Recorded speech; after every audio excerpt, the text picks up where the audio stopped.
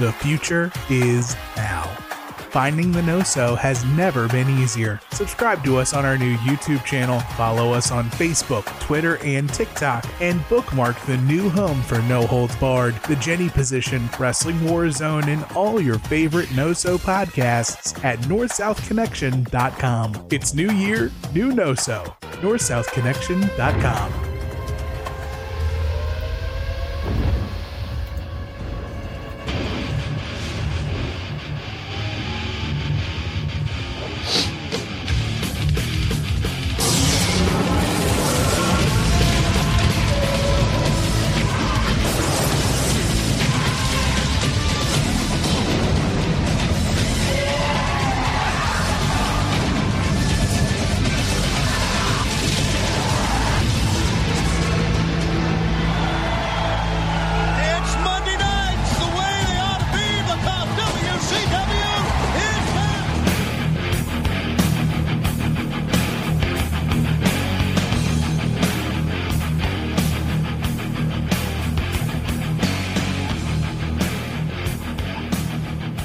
North South Connection Podcast Network listeners and viewers, welcome into Wrestling War Zone, Monday Night Wars podcast retrospective series. I am JT, and joining me as ever for the 102nd time here on the show is my buddy Chad. Chad, how are you?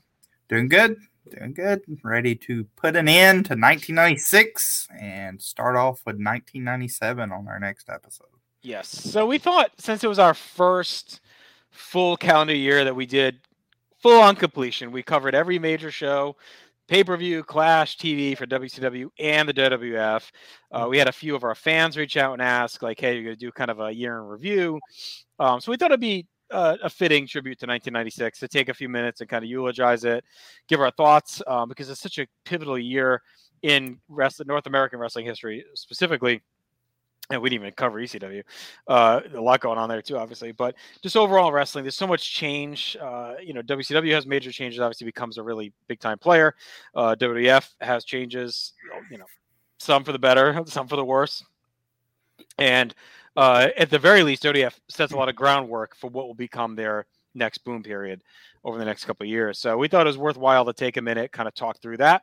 And then, like you mentioned, Chad, 2 weeks' time, we'll kick off 1997 officially with the week of 1/6/97 Raw Nitro, right, 2 weeks from today. So, anywhere you wanted to start in our year in review? Anything? No, 1996 is a big year in wrestling. Like, you can see that.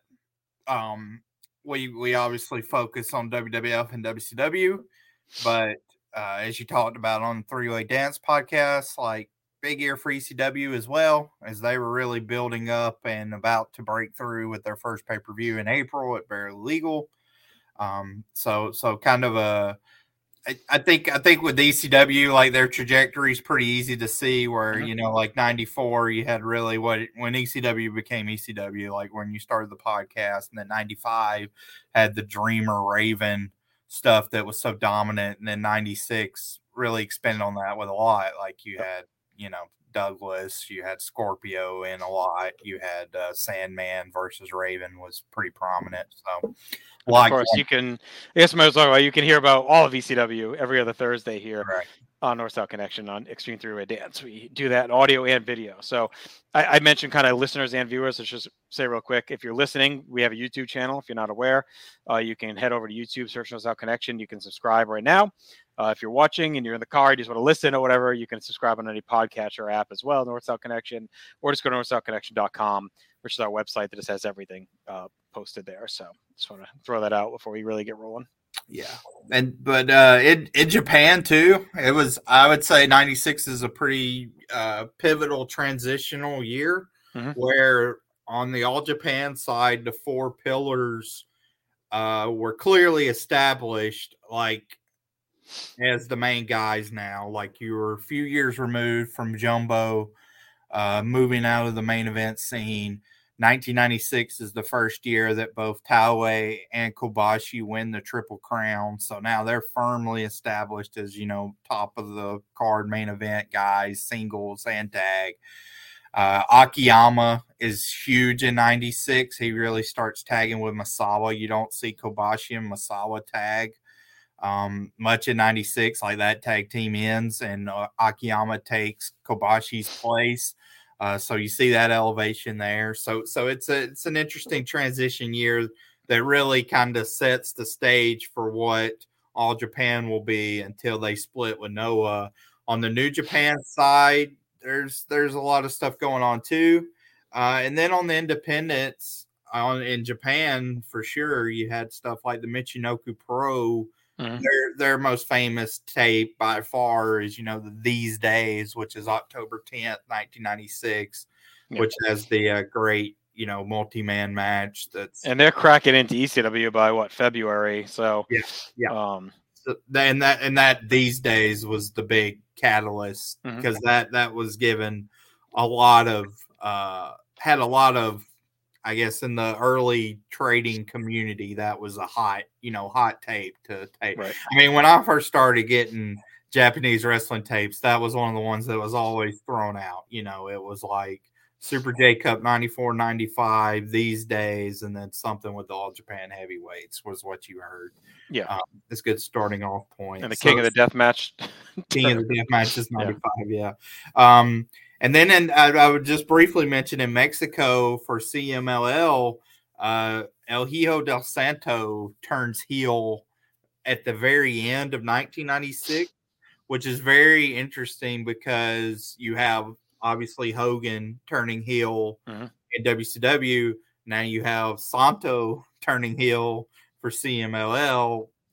So two of the most prominent baby faces in the world of wrestling for the past 12 years are both heels at the end of 1996. So it's a really historic year. I think it's one of those years where if you look back at the history of wrestling from 1980 onward, that's usually when it's pretty good to you get enough footage and stuff. I feel like you really have a good indication of what was going on. Right. On a week-to-week basis, 1979 maybe, but in that history, I would say 1996 is one of the more important years in that history from 79 to current day. Oh, for sure. I mean, and you just added a great lens, worldwide lens, but even just the two promotions we're talking about, it's just absurd change. I mean, so we tracked it, right? Yeah. We talked a little bit this on our last episode, but so think about where we were on January 1st, 1996, right? That was the first week of TV we covered on this for 1996. And here's the card on Nitro: Savage versus Anderson, Regal Benoit, Sting and Luger versus the Assassins, and Hogan versus Flair. Right. And we're full on Hogan, Savage, Mega Powers versus traditional horsemen of Flair and Arn. Later that month is we have Arn beats Hogan twice and all that stuff coming up from there. And then on Raw, we had the Raw Bowl, which was the big tag mix. And then we had Diesel versus Mabel in the main event. So it's Diesel, Kevin Nash opens the year. He's kind of doing the tweener thing to start the year, fights Mabel in that main event, still a world title contender, Royal Rumble favorite, probably going into the Rumble match. And the end of the year, he's part of the biggest angle in wrestling history, is completely revitalized WCW.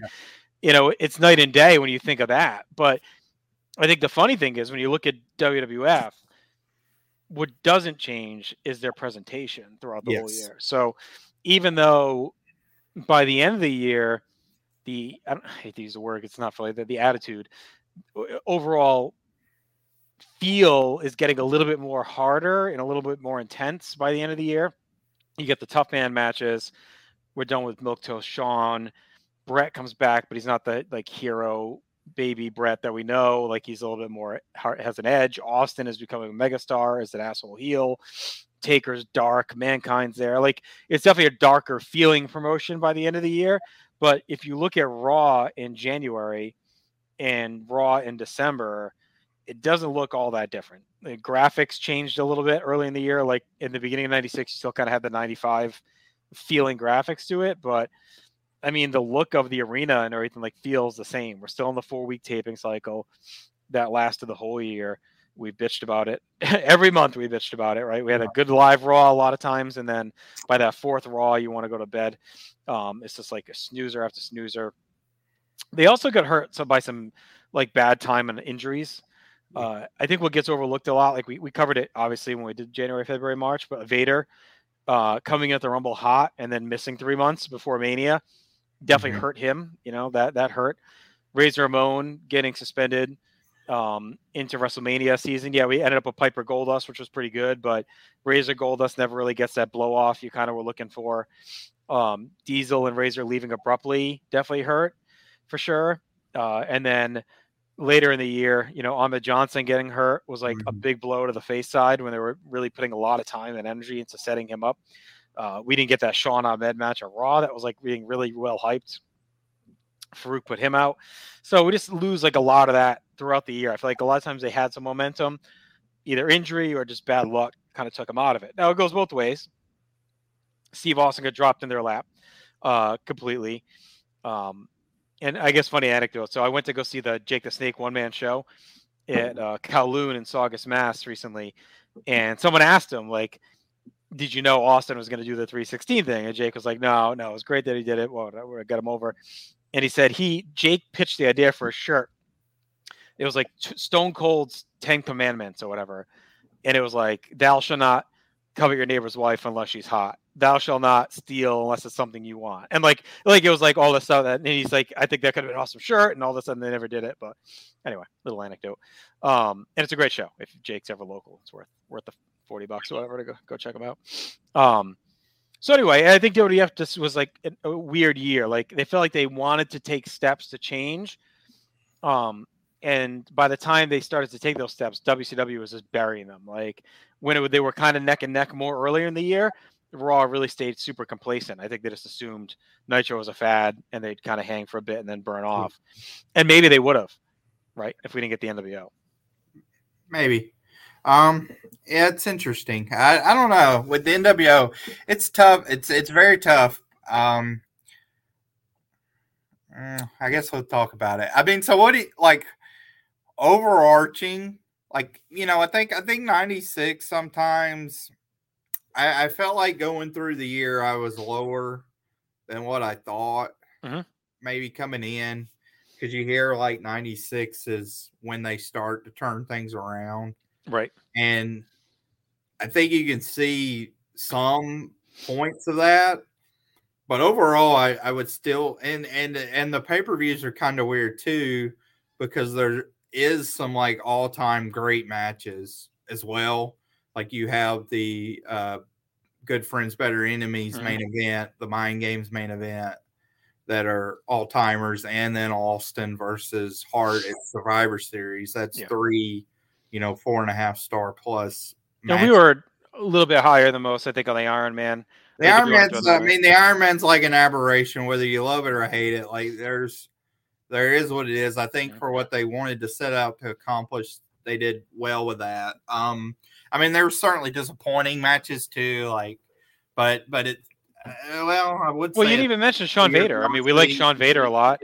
That's a great main event. That's often kind of overlooked. I mean, I think that's good, but I don't know. I mean, like, so Sean Vader. But you were high on it, weren't you? Example. Yeah, I mean, like, I think it's 3 3/4, 4 stars. Like, it's a great match, right? But Vader is like a top 20 wrestler of all time, right? Sean, he's in my top 40, which may be low for some. He's number, whatever, top 10. So these are 2 all-time guys. So there is a higher expectation. Yeah, the booking killed that match. We talked about it a lot with the multiple restarts and stops and all that stuff. And I think just the presentation of Vader really hurt him all throughout the year too, with the being positioned as the bully. If you punch him in the mouth, he cowers and all that stuff. I think WWF's. I think you have to look at their year really as like a reset year, right? It's like they clean out a lot of deadwood that's still lingering around early in the year. They take a lot of guys that were mid-carders, they try and elevate them to the main event, and then they replenish that mid-card with a bunch of guys they bring in from ECW and WCW. Like all of these bodies that were hanging around till 95, by June, like there's not that many dudes left. Like Shawn Michaels and The Undertaker. I mean, besides them, like who really, and I guess like Owen, but there's like not a ton of stalwarts still hanging around the company by that point. They're all And if they are hanging around, they've been elevated. Like Owen and Bulldog are kind of up a level from where they were in 94, 95. And Owen was in the main event in 94, but he's presented a little bit more seriously in 96 than he was then. And then you got guys like Vader, you got Austin, you got Goldust, you got Mankind, Farouk, like Pillman. Think of all the guys they brought in from either cast-offs from WCW or ECW to try and rebuild their card on the fly. All the guys that had been buoying the company through the new generation were kind of gone now, like Razor and Diesel and Yoko, and those guys were fading out quickly. So they really were like overhauling the company. The problem is the presentation didn't get overhauled with it. So they were trying to shoehorn a fresh set of guys into an existing format that was quickly dying. Yeah. I mean, they were stubborn too. Like with both of them, like you see through 96, eventually they had to latch on to Austin, right? Mm-hmm. And necessarily want to or think they would. And they still haven't. I mean, they still haven't went all the way, but he's obviously like now prominent. So they had to do that, and then WCW had to get behind the NWO. It's an interesting year. Like as we go through this podcast, like 99 gets so like maligned for the in-ring quality in a lot of ways, or just like some of the Russo-ish booking. Mm-hmm. But I'll be interesting to think because, like, I don't know, like it's one of those years where, like, at the end of the year, I feel better going into 97 than I did going into 96. Oh, for sure. That's good. Yeah. And you see some things that were a market improvement. But if you ask me, like, somebody like Cold says, I only want to watch 1 year of WWL. Mm-hmm. Do you think, like, 1996 is a good year to watch? I mean, I would say no. Yeah. There's maybe highlights of a year, but if you're going to deep dive into the year, no. Yeah. Which is funny because we tried to start a project, half a decade ago that was a deep dive into 1996. But but I think it's an interesting year, right? If you're interested in the change, yes. But if someone wants like a quality year, no, it's not a recommend. I think if you're a completionist, it can really hurt it.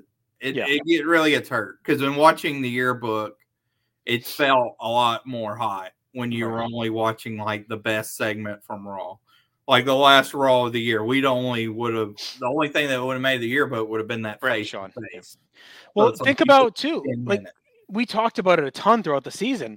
Nitro, every week the stars are out. Like you're going to see Hogan, you're going to see Savage, you're going to see Flair, you're going to see Giant, you're going to see Luger. You're all through the show. And by the end of the year, you're going to see the NWO at least once. You're going to get Luger. You're going to get Giant. Like, you're going to get everyone out, right? You're going to get the Horsemen, for better or worse. You're going to get everyone by the end of the year. On Raw, we'd go weeks without stars sometimes. You may see Shawn once a taping cycle. You may see Mankind once a taping cycle. Taker pops up maybe once every 6 or 7 weeks. Like, you're not getting the stars every week because they're stuck in this mode of what Superstars was for years, where, okay, this week we get these 4 guys, this week we get these 4 guys, this week we get these 4 guys, instead of seeing everyone. And don't give me, like, the hour constraint doesn't matter because Nitro was doing that when they only had an hour. They were still putting all the stars out. They were just using tags, 6-man tags, interview segments with multiple guys. You were seeing all the big names every single week, and being live helped a lot too, right? So on Nitro, you're live, you get a new crowd, and you have every star. On Raw, you're canned. You got one crowd eating up 4 hours of TV, and you have maybe those stars once a night rolling in. So like that played a big difference in the enjoyment and overall presentation of the shows. I think they're getting better at that. We'll see going forward. Like with this Albany taping we're at now, it's 3 weeks, so we'll see. But this is now like they're getting better, at least with like Brett and Sean. That even if and Sid and Austin, like you're seeing those guys every week. Yeah, they're either on commentary or running in or backstage or doing something. So that's an improvement for sure. I'd say that started probably like October-ish when they started doing some of those live cut-in things with Austin. He's in the studio. We're going live to this. Brett's at home. Like, it seems like they started doing more of that. I would say like October is really a turning point for them. I think that build for Mind Games. I think Mind Games to the end of the year is where you start to see some stuff improve, like some of those changes away from the older format, at least with trying to inject some live vibes into the show. And, you mentioned feeling better going into 97. Like, I agree, especially if you look at the world title picture. We covered it last week, right? We got like 7 stars in the mix that could potentially be world champion. You don't know where they're going. Like, we said, oh, yeah, they're probably doing Taker Sid. They're probably doing Sean Brett, maybe Austin Bulldog. But, like, none of this is, like, there in front of you. Whereas, a year ago, Sean's winning the Rumble. He's fighting Brett at WrestleMania. Like, that was locked in. And we were marching toward that. And that was it. Like, Taker and Diesel were kind of still in the title picture, but it wasn't like this open free-for-all where you thought, like, no one going into Rumble 96 probably really thought Taker was going to win the title there. No one going into In Your House 6 thought Diesel was getting his title back at that show. No. It was all signs going to Brett and Sean, and that was it. And I think here, I don't think until that week we just watched, December 30th, there was no hint that we're going to get Taker Sid at Mania. Like, that Mania picture is wide open at this point because Brett Sean could be happen, but could be for the title. It could be not for the title, right? Sid may be champion. He may not be champion. What's Stone Cold going to be doing, right? Is he going to be in the mix? Now, all of a sudden, Vader is a world title contender, or he's taking on Taker. What about Taker Mankind? That could be why can't Taker win the belt and defend against Mankind at Mania? Like, that's a hot enough feud. So, like, they're definitely the upper card has a lot more mystery around it, a lot more excitement around it. It's just the rest of the card is still lagging now behind. Yeah, I mean, there's still issues, obviously. Like, fake Razor and fake Diesel and Marrow, which we talked about. But yeah, so I guess we can kind of just get into it. So what? I don't know, just like off the top of your head, what would you say? Like, Survivor Series, would you say that was the best pay-per-view of the year? That's where I don't think it's particularly close. We had a 5-star match, 4 3/4 to 5, and Brett Austin, wherever you're at on that, 4.5, I forget where you were. Right. And then Sean said, I think we were at least both at 4. I think we were a little disappointed in the rest of the show, I would say, compared to history. Yeah, I mean, it's one of those weird shows where I think it actually, again, is hurt when you compare it to the string of pay-per-views that WCW is doing at the same point. Because like while the matches on the high end are better, like Austin, Brad is better than any match in WCW in 1996, in my opinion. And then the main event's better than, as far as quality, than most of the main events. Maybe not, like Fall Brawl or the Hogan tag. That has such a huge magnitude that kind of dilutes it. But with the WCW pay-per-views we've seen, like they've had such good undercards and such good variety, and then the main events themselves have either been so important or been good enough. Like, I don't think we've that's something that's been more forgiving, I would say, with time, that like the Hogan versus Savage main event and Havoc, like, yeah, I mean, is that great or even good? I don't know, but I wouldn't say it was terrible. I don't think our rating reflected it. We didn't like it that much. Wasn't that the one that was like, just like, well, we didn't like it. I didn't like it because of the lack of mesh with the build. I went 2, you went 2.5. So whatever. Yeah, I mean, I think that's where, like, it didn't mix with Savage's darkness. Remember that whole march up to it? He was presented as like he had snapped. He was crazy. He was dark, and then he's doing the Slim Jim thing. He's not. He's wrestling a comedy match like that. That was kind of our disconnect with that match. But I think still, though, the misnomer was that in real time, if you were listening to like Scott Keith, Meltzer, all those guys, like, you would be like, "Oh, these are the worst main events that's ever happened." Yeah. No. I haven't came out of these shows saying like, "Oh, I think like that." I think 97, maybe there's more of that, but we'll see. Like, you think of the Age in the Cage and some of the other stuff. Yeah, I mean, I don't have fond memories of that, but we could be wrong. It hasn't happened yet. I mean, I think that style in itself, like in 2023 lens, is more. I'm more receptive to it, to where like if the heat's good and like Hogan's acting as a heel, like that's his role. His role's not really to be in there. Like, if he's energetic enough and not just like mailing it in from a performance standpoint, like, you can have a heated match and be energetic, like the match versus The Rock. Like, that's not a, athletic feat, but with that crowd heat and everything else builds it up. I think at the time everyone was just so antsy to push the younger fast. Like in hindsight, we know they all get some kind of push later. So like that angst isn't there. Like why isn't Benoit getting pushed? Why isn't Malenko getting pushed? Like it was just like less because we know it's kind of coming. So I think we can appreciate more of what was going on. I think at the time, everyone's just so burnt out on like Hogan and that style. And we're like the undercard was so fresh and different feeling that they wanted that to be, they felt like they should be rewarded with the top spots and not some of these older guys. Right. But looking back, it's like, well, whatever, like to your point, they were getting it done. And the other guys like Mysterio and Eddie, and they'll get their moment later. At the time, though, you didn't know if that was ever coming. Right. But yeah, so I'd say Survivor Series. And like you mentioned, King of the Ring, I'd say those are probably their two best shows. Dregs, Beware a Dog, obviously was a mess. In Your House 6, we weren't super high on. The Rumble, I know we did not like the Rumble. Kind of a boring Rumble match. The refrigerator main event. I don't think time was good either. Yeah, no, it's time. Mind Games is really bad except the main event. Yeah. Mind Games is one of the notorious, like, pretty bad pay-per-view. Except you have ECW there, which is kind of interesting, but it falls off real quick. But it's also like an hour 40 long, and like 35 to 40 is like the Shawn Mankind package, which helps a lot too. Yeah.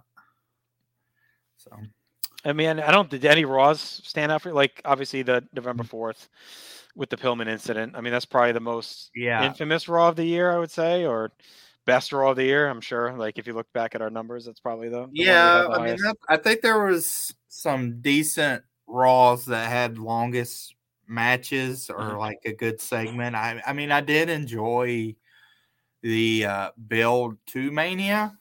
I think that was a clear point in the year where week to week WWF was better than WCW because you were getting the worst of the Hogan exposure as a face. So I mean WWF in February, March, and April was better, easy. But after that, I mean not substantially. Like looking at some of our grades, I mean it's a lot of like 6 to 5, 6 to 4. You know what I mean? Like it's not like huge, but yeah, I don't know. I mean, I don't know. Like it depends what you think about like the November 4th Raw, but that may be the only Raw I would classify as great. I don't have I went 7 out of 10 on the night after Mania, which was Mankind's debut. Yep, I mean that was a good show. And I went 7.5 the next week. That is with Vader destroying Yoko's ankle. Yep. I'm guessing those are probably like high water marks. Yep. Nothing 8. You didn't write nothing. I'm going pretty quick. King of the Ring, I get 8. But, yeah. Now everything else, it looks like Raw kind of peaks at like 6-ish. Yeah. A couple of 6.5s in there, but definitely not in the summer. Right.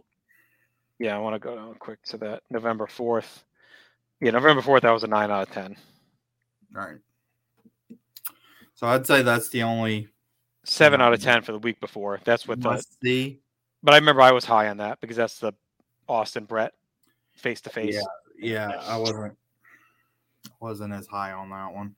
I mean, it was good, but not great. I would say the only thing must see on Raw, like absolute must see, would be November 4th. Must see episode. All right, so we'll cap off WWF as saying like, all right, let's give a couple. I mean, I think the stock rising is pretty obvious. So Austin, Mankind, etc. But the big debuts and the guys that have really supplanted. Pillman was marching there before he got they had to take him off. I mean, he was great whenever we saw him with whatever he did. I think Owen and Bulldog character-wise had a good year, and then they saved the tag division late in the year. But I think Owen in-ring was disappointing for most of the year until the tag team, right? We were down on some of his stuff that we were hoping for. But I would at least put them in the conversation, probably.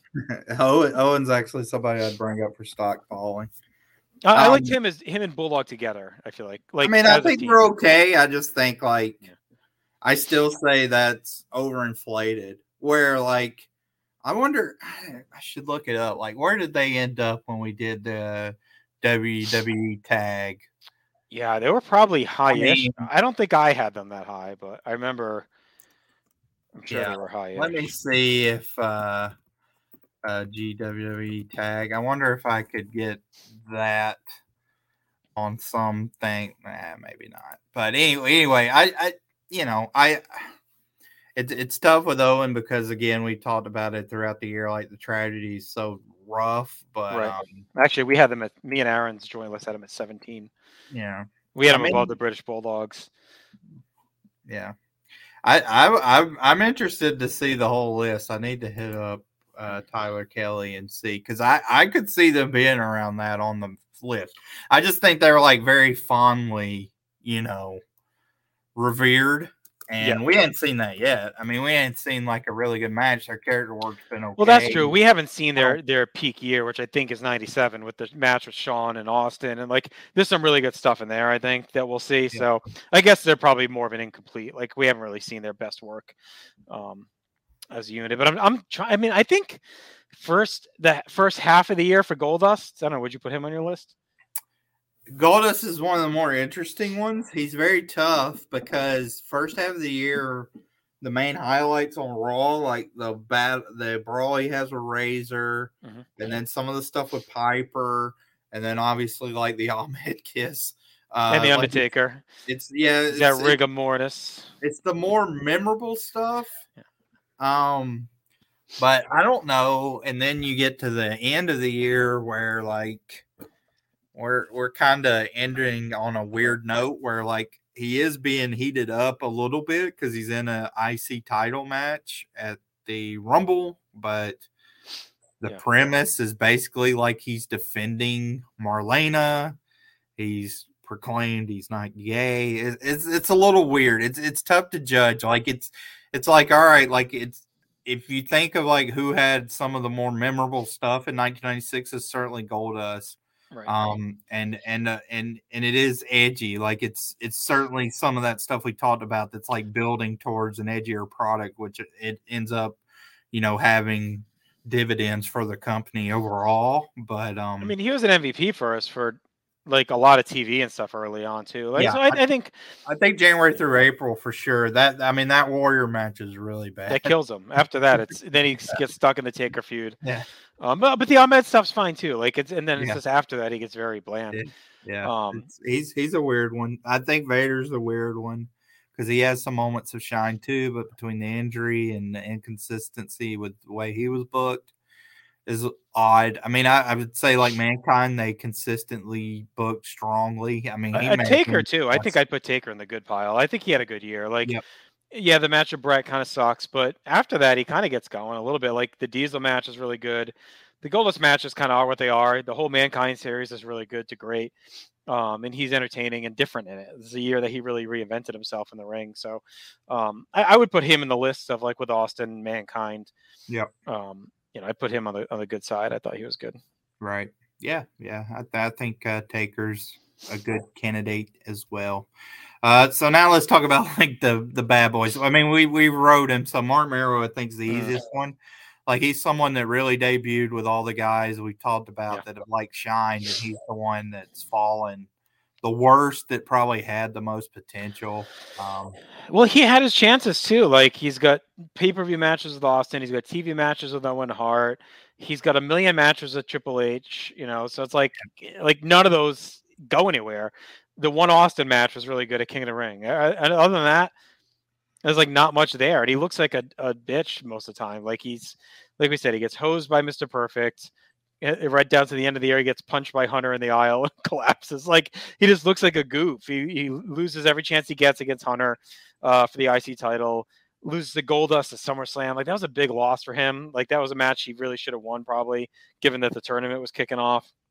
Yeah, even like the picture that producer Tim just put on the screen where he looked like ripped and was with Sable, like he looked cooler. He looks cooler in this picture than in his actual presentation. Like the whole wild man persona is weird. Yeah, is he like a jungle guy? Is he just crazy? Like, kind of. It's like a gimmick, but it's not a gimmick. Like they never flesh it out. It doesn't mean nothing. And Sable's been whatever too. Like nothing. Not much personality shown there. Well, that's the thing too. Like the manager, it's a down manager here. Like it's all about Sonny and Cornette all year. And like Cornette feels by the end like very played. He's just too much on TV throughout the year. And as good as he is in spurts, like is this Cam Cornette dominates from January through September. Like it's all about them. Yeah. And then Sunny was good, but she's with these slop tag teams that are just like going nowhere fast. The Idonas, the Godwins, the Guns, who were like the best of a bad bunch. We could probably put that. I put the Guns in the stock down. Like, I think we came in thinking, okay, this is supposed to be their year. The tag division is kind of crappy, but are they going to carry it? And they played down to the competition pretty much the whole year. They didn't really stand out. I know you liked Bart Solo, but overall, like I don't think they really delivered on a chance to be the team.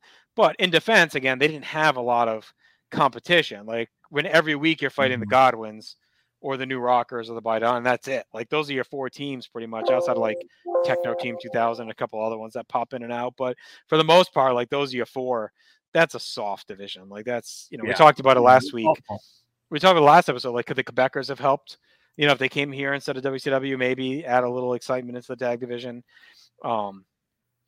But as is, and then Owen and Bulldog again, Furnace on the Fawn come in at the end. So they try and shake it up late, but so I put the Guns, I put Fake Razor and Diesel. Not that their stock was ever up, but they just never got materialized into anything. They're very bad. I mean, they're very bad, and it's very apparent. So, and Hunter, I mean, again, a guy that has his moments, but he's just so bland. Like everything is so. Yeah. He's like the king of the 2.5 for me. He's just right. Nothing's bad because he's proficient, but nothing's great because he doesn't bring it up a level. He just kind of wrestles these same methodical matches over and over. Right. Probably doesn't help that he settled with Mero for most of the year too. Like we don't see a lot. Yeah. Perfect. We could talk about him. Like that hurt too. They put a lot of time into that angle, and it seemed like they were going to pick up a big baby face on the top end with Perfect. Yeah. And then he just vanishes like that. That hurt. I mean, they put multiple months into that storyline, like from SummerSlam until the turn at the end of October. Like they pretty much put into that. Yeah, he's an interesting one because he just bolts and is gone. so that's a missed. I mean, I don't know. Can't really fault him too much, but it was unfortunate. Right. Yeah. Right. So what would your grade be? I don't know. It's tough. Feels like a C+. I was leaning C. Like I would say, like just thinking about overall, like with the grades, I feel like they kind of passed, but they passed, but you're not too enthusiastic. Like I don't. Yeah, I'm gonna give them the plus because I feel like the end's better than the beginning. Yeah. So a little, if they're kind of even on both sides, at least like they end on a better note than they began. So I was gonna ask you that too, like gut feel out of 10. How did you feel on January 1st, 96 for WWF versus December 31st, 96? Like, yeah, I mean, you're certain, like we said, you're certainly more optimistic. This is where it does get tough not to forward think and just think like in the project. Because I mean, at the start of the year, way back when we talked about it, like both shows, like the concept of Nitro was still like a cool thing, but neither promotion was necessarily like hot, obviously. Now one is, and the other one's not, but is it that much further along than it was? I don't know. Like at this point, like if I could transport myself back to December 31st, 1996, like I'd be like, okay, like they're showing signs, but they need to do all this. Like we need to keep progressing this. Like where's Mankind been? We ain't seen him in a few weeks. Like get him back out there since Executioner's out. Like bring him back in and see if they can build some momentum. So I mean, I would be cautiously optimistic. I think is a good way to phrase it. I'd say like coming into 96, I would have been maybe like a 4 out of 10. Yeah. Some excitement for Sean and Brett, but there wasn't. And Diesel's heel. Diesel being a heel was cool. But besides that, there wasn't like a ton of other stuff to be super excited about. Leaving, I'd probably be like 6 out of 10. Like, it feels like we got some youth. We got a cool, exciting main event picture. They're behind Austin, which feels good. But we haven't seen enough changes in presentation yet. So I think we'll see that in January finally, where they start to shake up the format of Raw and the look of Raw and what it's going to be. And that just that works wonders for them, because even though I think some of those early Raw's War shows like still aren't great, the live energetic big arena feel with the Tron, and like that adds so much, and it makes you wonder like why they waited so effing long to get out of that taping cycle and put it in that setting. Because even in 97 they tape every other week for most of the year. Like they don't go live every week. It's like 99, 2000. Right. So like they still have a couple years. But it's still different because it's only 2 weeks worth, and they tape the next night, that the next week, the night after, right? So it's still like a live crowd. It's just on tape, but you're still getting a fresh audience. You're not getting a burnt out audience. You're getting the stars every week. You're getting a new look. So like they finally commit to that, and that works wonders for them, because even though, and the product is better, but there's still down stuff in there. It's not like they're clicking all cylinders by March, right. But because the look and feel is rehashed, it's cool. But all right, anyway, enough about WWF. Let's talk WCW. I mean, their best pay-per-view list is a who's who. We've talked about it. I mean, you go from Bash to Starrcade, and there's a few blips like Hog Wild and Havoc.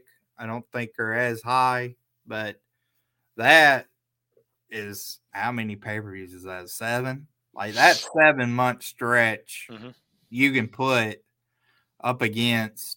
I would put it up against any 7-month stretch. I mean, I was still high on Havoc. I gave a 7 to Havoc. Yeah, I mean, I don't Hog think Wild, I was a 7.5. Like that's a great pay-per-view right there, you know. So go through all your scores real quick from Bash to. Well, let's start a Great American Bash too. Was good. Yeah, Great American Bash. So Great American Bash, I went 8 out of 10. Yep. Bash of the Beach, 9 out of 10. Yep. The Clash was kind of whatever. Hog Wild, 7.5 out of 10. Fall Brawl, 8.5 out of 10. Yep. Halloween Havoc, 7 out of 10. World War III, 6.5 out of 10. Yeah. Starrcade, 8.5 out of 10. Yeah. That's a crazy run. I mean, when you compare it to like maybe the best years, I mean, modern, it gets, I don't know, you might can name something, but you think like 2000 or some of these years that have like really strong string of pay-per-views, like 7 in a row that are at least like good. Maybe Armageddon to King of the Ring. Armageddon 2000 to King of the Ring 01 is probably your closest, because Armageddon's pretty good. You know, we like that main event. Rumble's great. No Way Out's great. Mania's great. We just did Backlash and Judgment Day and War. Like, they're very good. They're probably similar to the. You like Judgment Day? No good. I don't like Judgment Day. But is it any worse than World War III? I don't think I'd go close to a 6.5. All right. Well, but then it's close. I mean, that's good though. I mean, that's a good comparison. That's what either way. And then even Invasion, SummerSlam's great. So I think that stretch is probably your you're in the vicinity of one of the greatest pay-per-view stretches of all time. I'd probably go ahead and argue that it is the greatest. I feel pretty good for my ranking. I think that 01 is the closest, even if you don't want to include Armageddon. But that Rumble to SummerSlam 01 is probably the closest you get. I mean, Unforgiven's pretty good too, but SummerSlam is great, and Invasion's, I think, like really, really good to great. So yeah.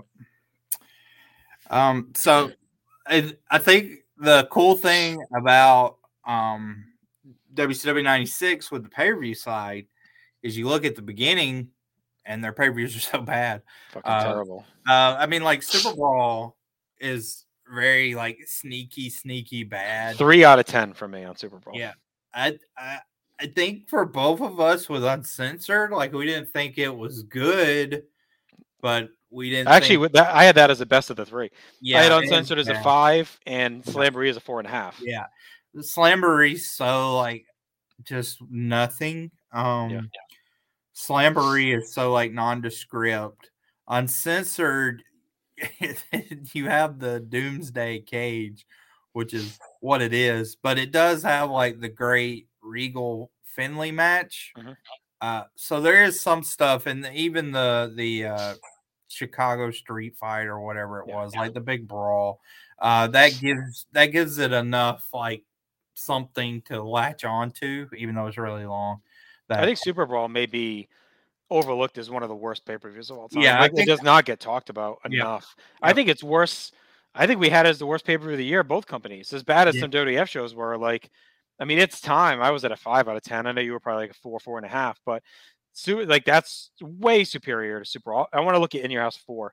I had that as a 2.5. So I'd say those are the two worst. In Your House 4, I say, is the worst pay-per-view we've done since we started the podcast. Mm-hmm. Super Brawl is the worst pay-per-view, I'd say, of 96. Yeah, easily. Slamboree maybe number 2, just because of 3 hours versus Beware of Dog is what it is. I didn't like Beware of Dog. It depends on how you.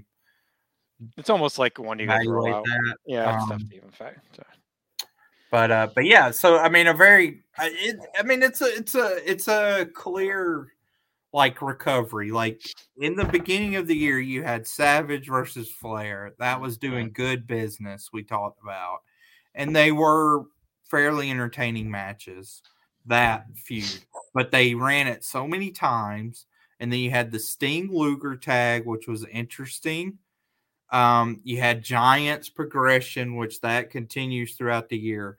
But it was so like muddled with Hogan's overexposure, which derails so much of any forward momentum they have in that first part of the year. So I can't think of a promotion that has like 5 months that are so poor from just an overall morality standpoint to so strong on the back half. Like this is one, like with the WWF, like from the beginning to the end, you know, like obviously I'm improved, but I'm pretty close. Like it's not that far off. 4 or 5.5 or some 5. WCW, I don't even know. Like it's like 3 to 9. Like it's a crazy, absolute crazy. And it's all catalyst is the NWO, but it's beyond that. Like I think the switch to 2 hours helped, even though at first they struggled. If you remember, we talked about that a lot. Like they didn't seem to know how to fill the time the right way, but they started to give more time to dudes like Mysterio came in, Psychosis came in, Malenko, started to get pushed more. The Horsemen kind of, re-solidified into a group that was given a lot of time.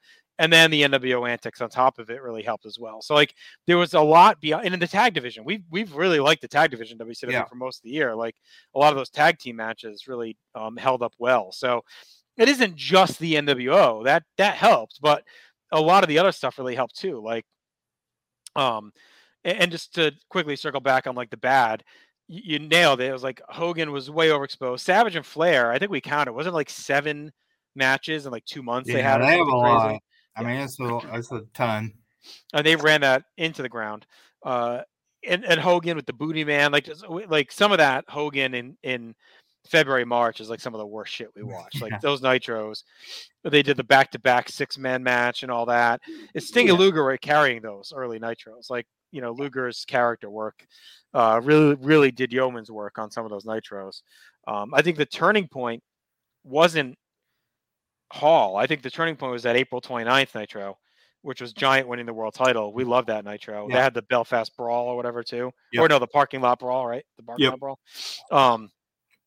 That plus Giant winning the world title. That was like a great Nitro. I think it was the first Glacier vignette. Then they're ebbing and flowing through Slamboree, and then Hall shows up, and it's up from there. Even though we didn't like that Nitro, which is the funny secret too. Like that was like a kind of sneaky low-rated Nitro without Hall. Yeah, I agree. I think the April 29th Nitro's easily like a great hour television. Hogan's out of the way because like the April 15th Nitro is the last Hogan appearance, and that about sent me over my edge. And you're just so done. So to see like April 29th, like everything pops, and you get like Flair who'd been established. It sneakily feels like one of the more momentum changing events in wrestling history you don't think about, because you can pinpoint it to Hall and that is there, But if you look at that April 29th Nitro, like we talked about it before, Flair is never really the man or Flair after that. Like, no, he's done. So that's somebody that had been 1A, 1B guy in pro wrestling since 1983.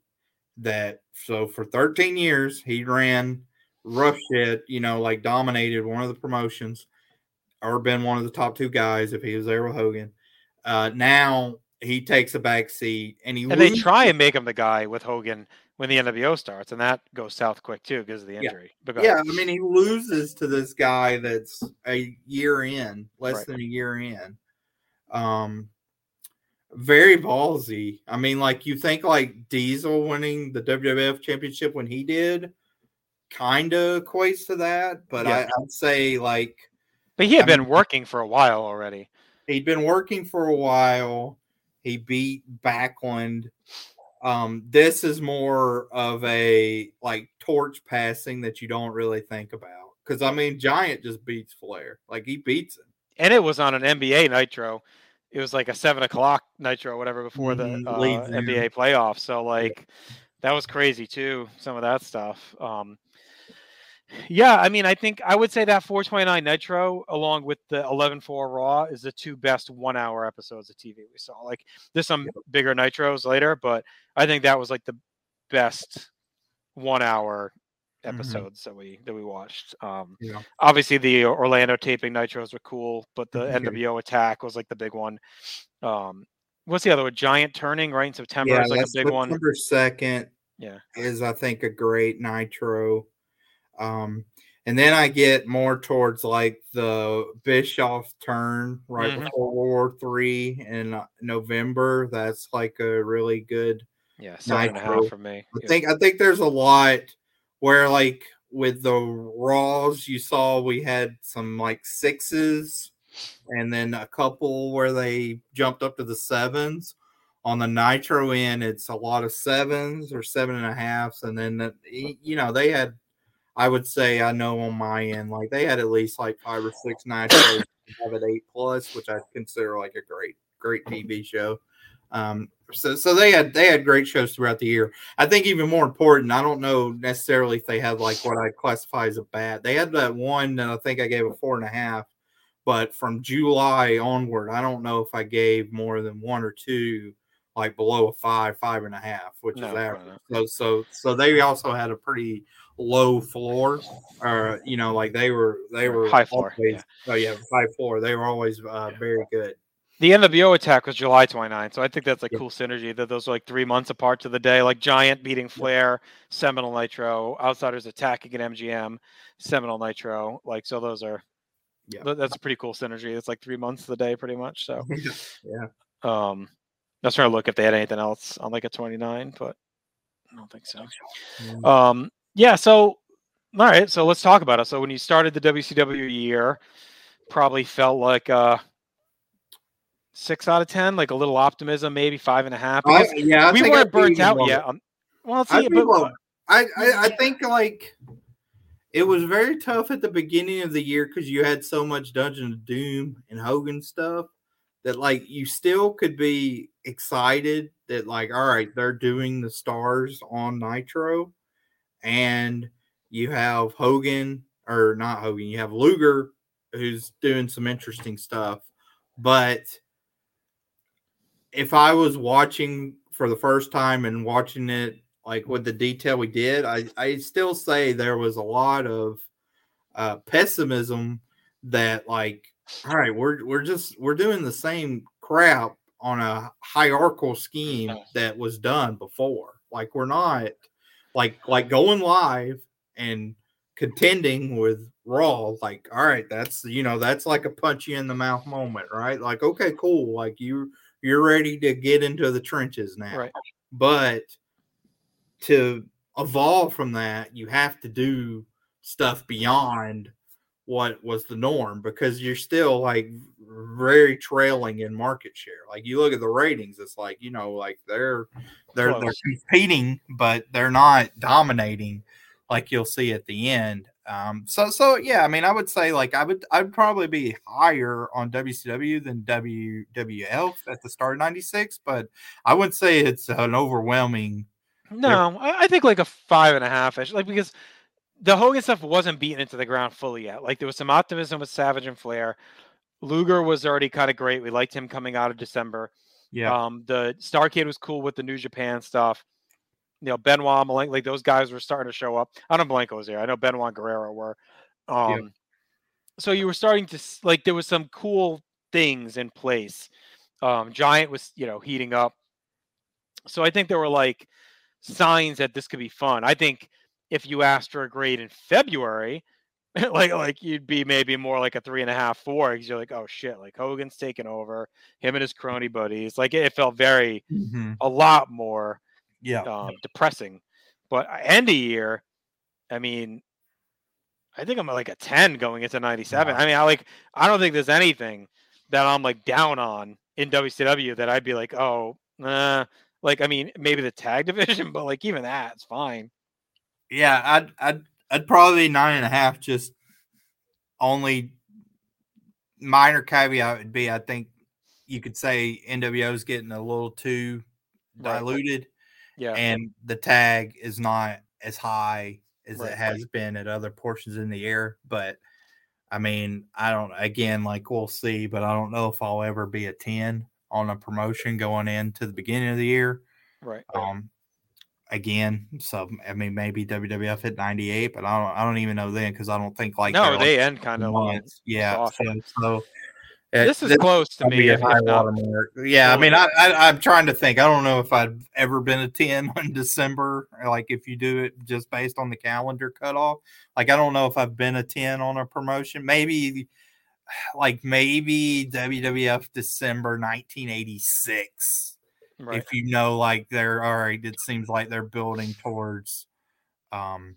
This is the closest, and because they've been fairly flawless. Nitro's hot. Starrcade was great. We're heading into 97 with the Giant looking like he's gonna be the top face. Luger's in the mix.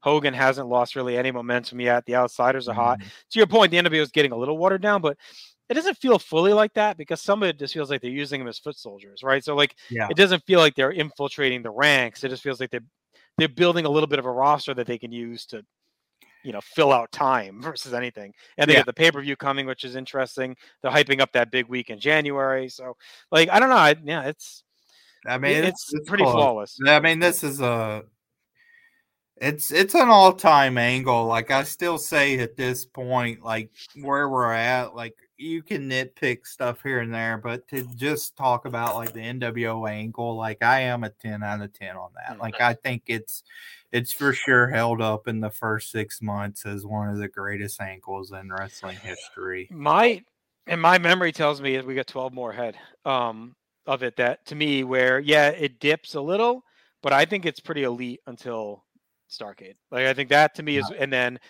if you look back, and I never blame.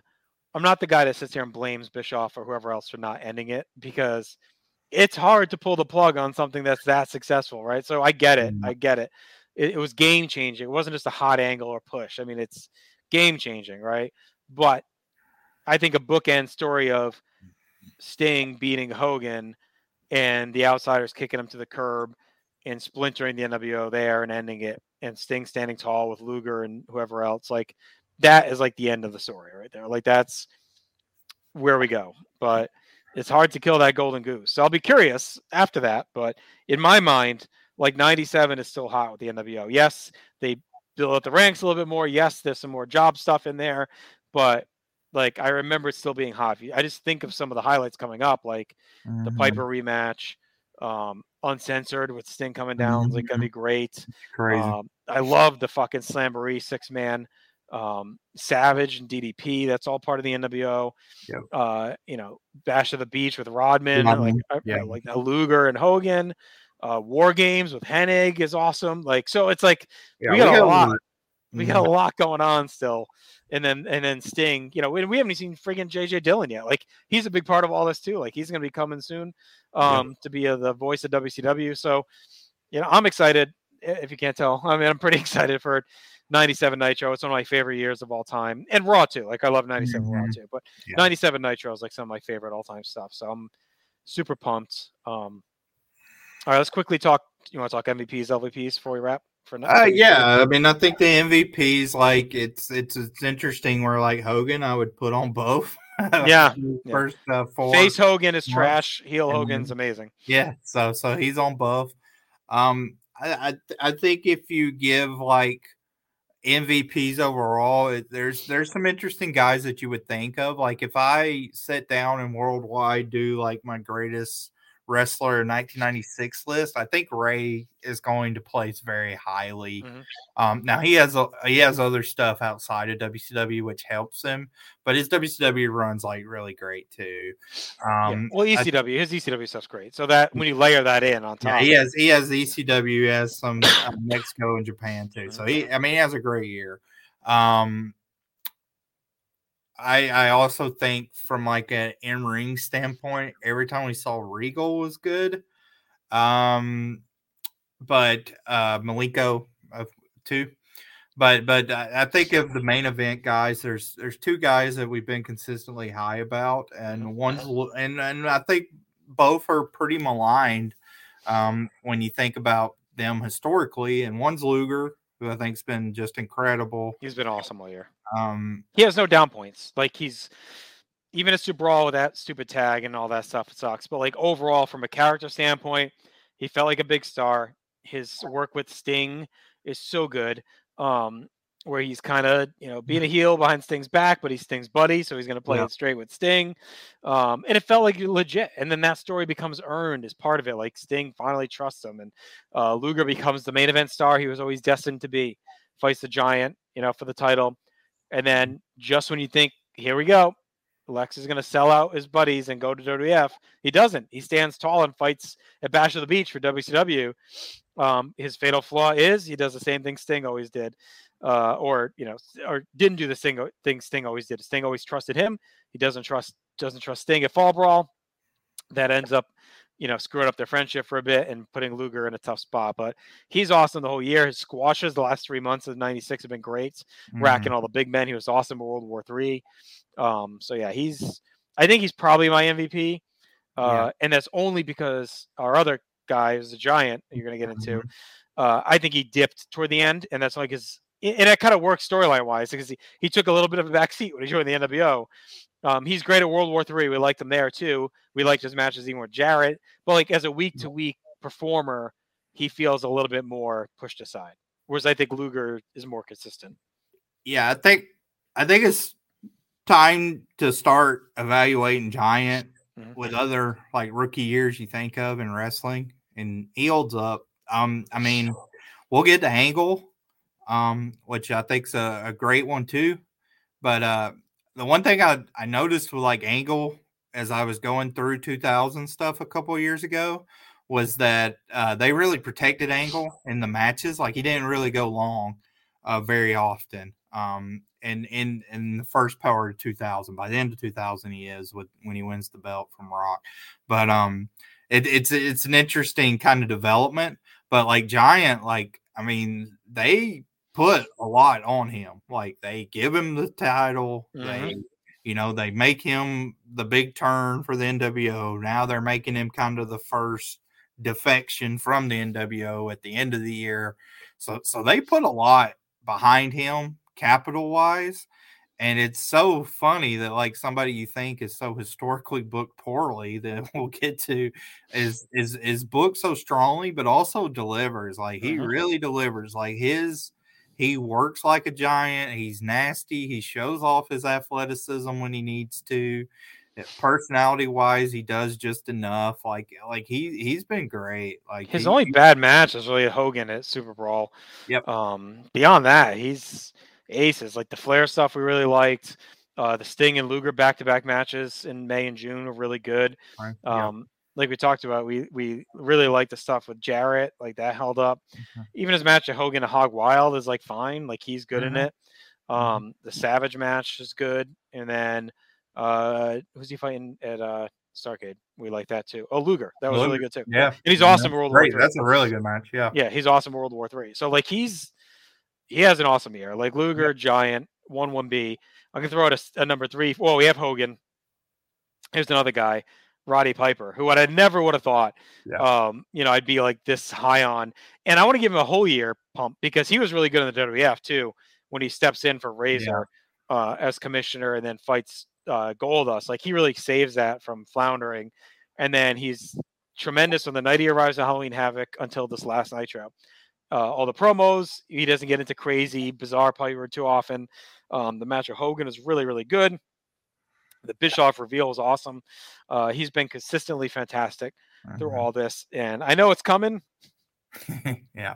I know dorky, like not funny, forced, weird Piper's coming, but I want to think he's at least cool until Slamboree. After that, we'll see. But Alcatraz, man.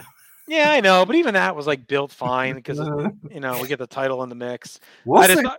I just love Slamboree so much that I just want to believe it's until then. Man, you get the tryout too. So God, that's right. He has some stickers. I mean, Hall and Nash, we didn't mention them like individually, but like they're a big part of it too. Like they're interesting because like they kind of. I mean, they're emphasized, but they're not in some ways. Like going into Starrcade, we talked about it with the Faces of Fear match, but like they delivered in ring too. Like that Faces of Fear match was good. So I think that's one of the ones where like they get very highly touted as a tag team, and it is one of the ones where it's like, well, you look at it like they didn't have that many tag team matches together, like which they don't. But this actual stretch is their best stretch together. So this is kind of what we were talking about with the Bulldog. Let's say, put them against Bulldog and Owen. Yeah. They have this next year in this stretch, then it's like, all right, like they at least have that great stretch. So we'll see. Yeah, and it's not just heat, like you said. Like they've been good in the ring telling the story as well. The Steiners match, the Luger and Sting match, like they've had. Actually, they haven't fought the Steiners. The Luger and Sting is what I was thinking of. It. Luger and Sting, Hog Wild. Yeah, that was really good. Harlem. I mean, I like the Harlem Heat match. It's good enough. Yeah. All right, so let's talk stock down. We talked first half Hogan.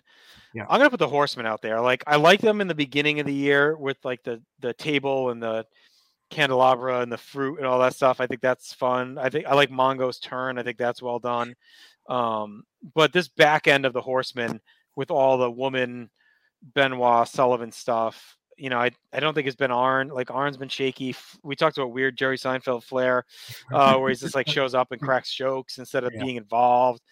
Pillman was good early in the year, but Benoit's being dragged down. Deborah's been good. So maybe more of a middle ground for the Horsemen year, bell to bell, but I don't know. Like, I feel like they should be major players against the NWO, and instead they're infighting the whole time. Yeah, they've been interesting. Flair overall is an interesting person to evaluate for the year, and Benoit too. Like, I think worldwide you could also see Benoit like bell to bell being someone you'd put up as like one of the best wrestlers of the year. But I mean, between the angle and just what we've seen strictly in WCW, it's pretty rough. Just from a real life situation. They're tough. Beyond them, I don't know. There's not a lot. Booty Man. I mean, you can lump in like Sullivan, whatever, Dungeon of Doom, and I mean, I don't know if you want to nitpick. I think Harlem Heat was overrated a bit. Like they have a little bit more boring stuff than great stuff throughout the year. They're kind of one of my least favorite teams a lot of times when that tag division heats up.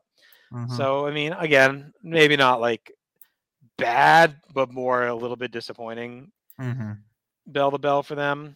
I mean, again, I'm kind of nitpicking a little bit. Like there's just a lot of good stuff. It's just when the bad that was bad, it was just really bad. It was Hogan. Like, I mean, that's I think we can't overstate how bad Hogan was those first like three or 4 months. Like it's just really bad. So right.